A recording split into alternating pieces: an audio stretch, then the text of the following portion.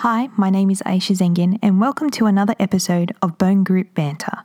We're here to discuss, debate, and share all things musculoskeletal. But first to the news. Let's see what's making research news this week. So our first headline is Muscle Memory Discovery Ends, Use It or Lose It Dogma from Frontiers Journal blog. New research shows that extra nuclei gained during exercise persists even after a muscle shrinks from disuse, disease, or aging, and can be mobilized rapidly to facilitate bigger gains on retraining. So the old age, use it or lose it tells us if you stop using your muscles, they'll shrink. Until recently, scientists thought this meant that nuclei, which is the cell control centers that build and maintain muscle fibers, are also lost to sloth. But according to a review published in Frontiers in Physiology, modern lab techniques now allow us to see that nuclei gained during training persist even when muscle cells shrink due to disuse or start to break down. These residual myonuclei, is what the scientists are calling them, allow more and faster growth when muscles are retrained, suggesting that we can bank muscle growth potential in our teens to prevent frailty in old age. Our second headline, I think you'll all like this one, is called Are You a Super Pooper? Fecal transplants or poo transplants could be used to treat intestinal disorders like inflammatory bowel disease and perhaps even help prevent Alzheimer's and cancer. If we can unlock the secrets of the gut rejuvenating super donors, say researchers. Poop transplants have become routine treatment for nasty recurrent diarrheal infections, but trials for other conditions have hit a bum note. Now, the fecal faithful have re-examined the evidence. Time and again, they found one donor whose stool, or their poo, was substantially more likely to lead to clinical improvement than others in the same trial. These super donors can provide the necessary bacteria to restore gut chemicals that are lacking in illnesses like inflammatory bowel disease and diabetes, according to a new paper published in Frontiers in Cellular and Infection Microbiology. With Alzheimer's, multiple sclerosis, cancers, asthma, allergies, and heart disease, all associated with changes to gut bacteria as well, understanding what makes a poop super donor could make poop the new panacea. So, today's episode is called The Cost of Osteoporosis, Osteopenia and Associated Fractures in Australia in 2017.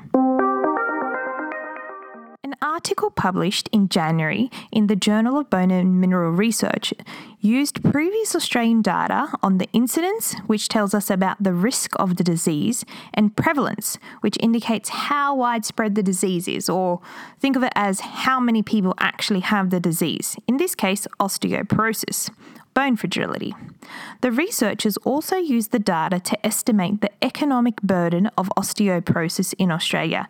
So basically, how much is this disease costing the healthcare system, i.e. the taxpayers? So what did they find out? One of the main findings was that the total direct cost of osteoporosis, osteopenia, which is basically like pre-osteoporosis, meaning that your bones are fragile and if you don't do anything about it, you'll most likely develop osteoporosis. And associated fractures in Australia in 2017 was estimated to be $3.44 billion. Now that's a lot of money. Of this $3 billion, $2.4 billion was due to direct costs of fracture, while $1 billion was due to fracture and osteoporosis prevention costs, which included things like getting bloods tested, getting a DEXA or a bone density scan, and bone medications. They also reported how many fractures there were in 2017 in men and women aged 50 years and above, and they also categorised them into the type of fractures. I'll just tell you the most common types of fractures. So there were 27,665 hip fractures, which in total cost $1,011 million, and 30,118 fractures at the spine, costing $266 million.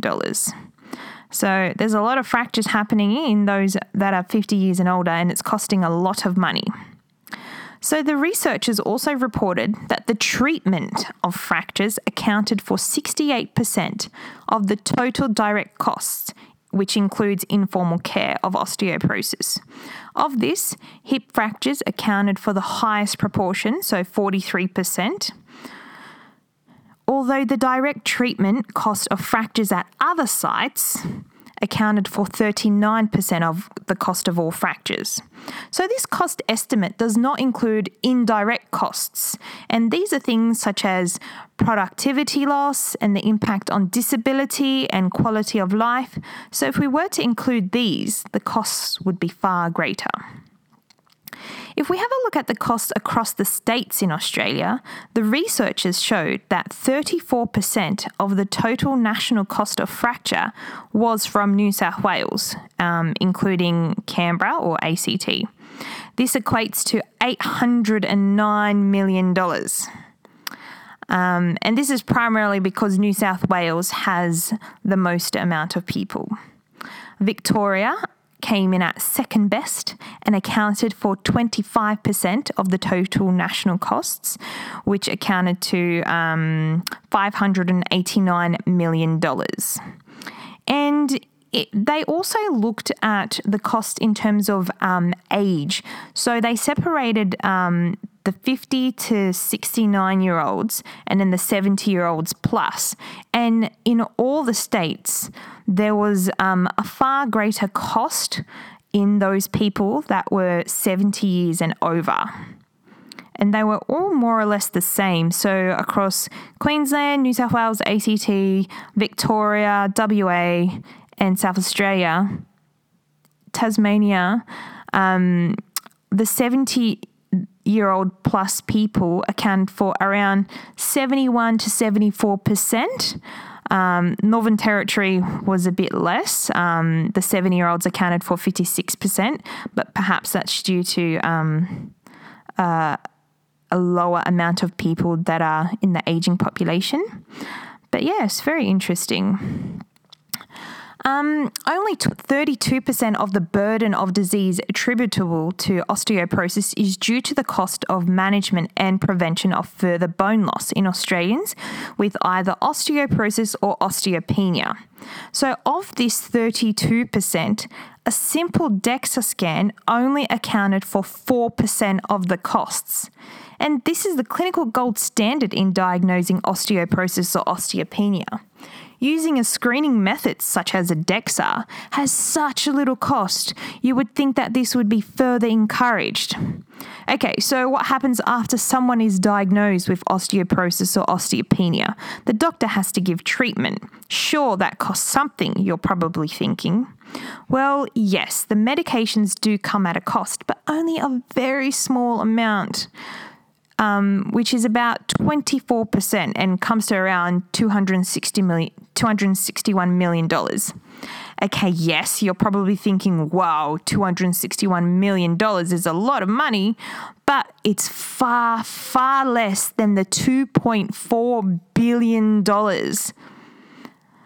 The logical thing would be for governments all over the world to invest in the prevention of fractures and osteoporosis and osteopenia rather than leaving it too late and paying so much more for the fracture when it actually occurs. This is clearly evidence to support efforts to reduce the prevalence of fractures to then significantly reduce the economic burden across the healthcare system. In the majority of countries, population screening approaches targeted to the prevention of osteoporosis-related fractures have not been adopted due to the perception of cost inefficiency. Basically, a lot of these countries who don't have screening methods think that the cost is far greater than treating someone once they have had a fracture, which is completely untrue given what I've just told you. Research has demonstrated the efficacy of screening approaches in reducing the incidence of fractures among regular older people living in the community. There is substantial evidence, including Australian data, that demonstrates the mid to long-term cost efficiencies of fracture liaison services. And if you're a long-time listener, we discussed this in a previous podcast with Osteoporosis Australia CEO. These services that aim to capture adults when they are seeking treatment for recent fracture and offer assessment and referral to existing bone health services have been shown to be effective in reducing the rate of subsequent fracture, so it reduces the chance of someone having another fracture among fracture patients by up to 80%. This is massive. So, in summary, people will definitely benefit from these osteoporosis prevention and management strategies. The data in this study also highlights the need for greater awareness that osteoporosis affects both men and women, and that we need to do something about it. Otherwise, that $3.44 billion is only going to increase even more with the rise in the aging population. That's all we have time for today, so remember to subscribe to the podcast and get in touch via Twitter or email if you have any questions. Thanks for your time and see you next week.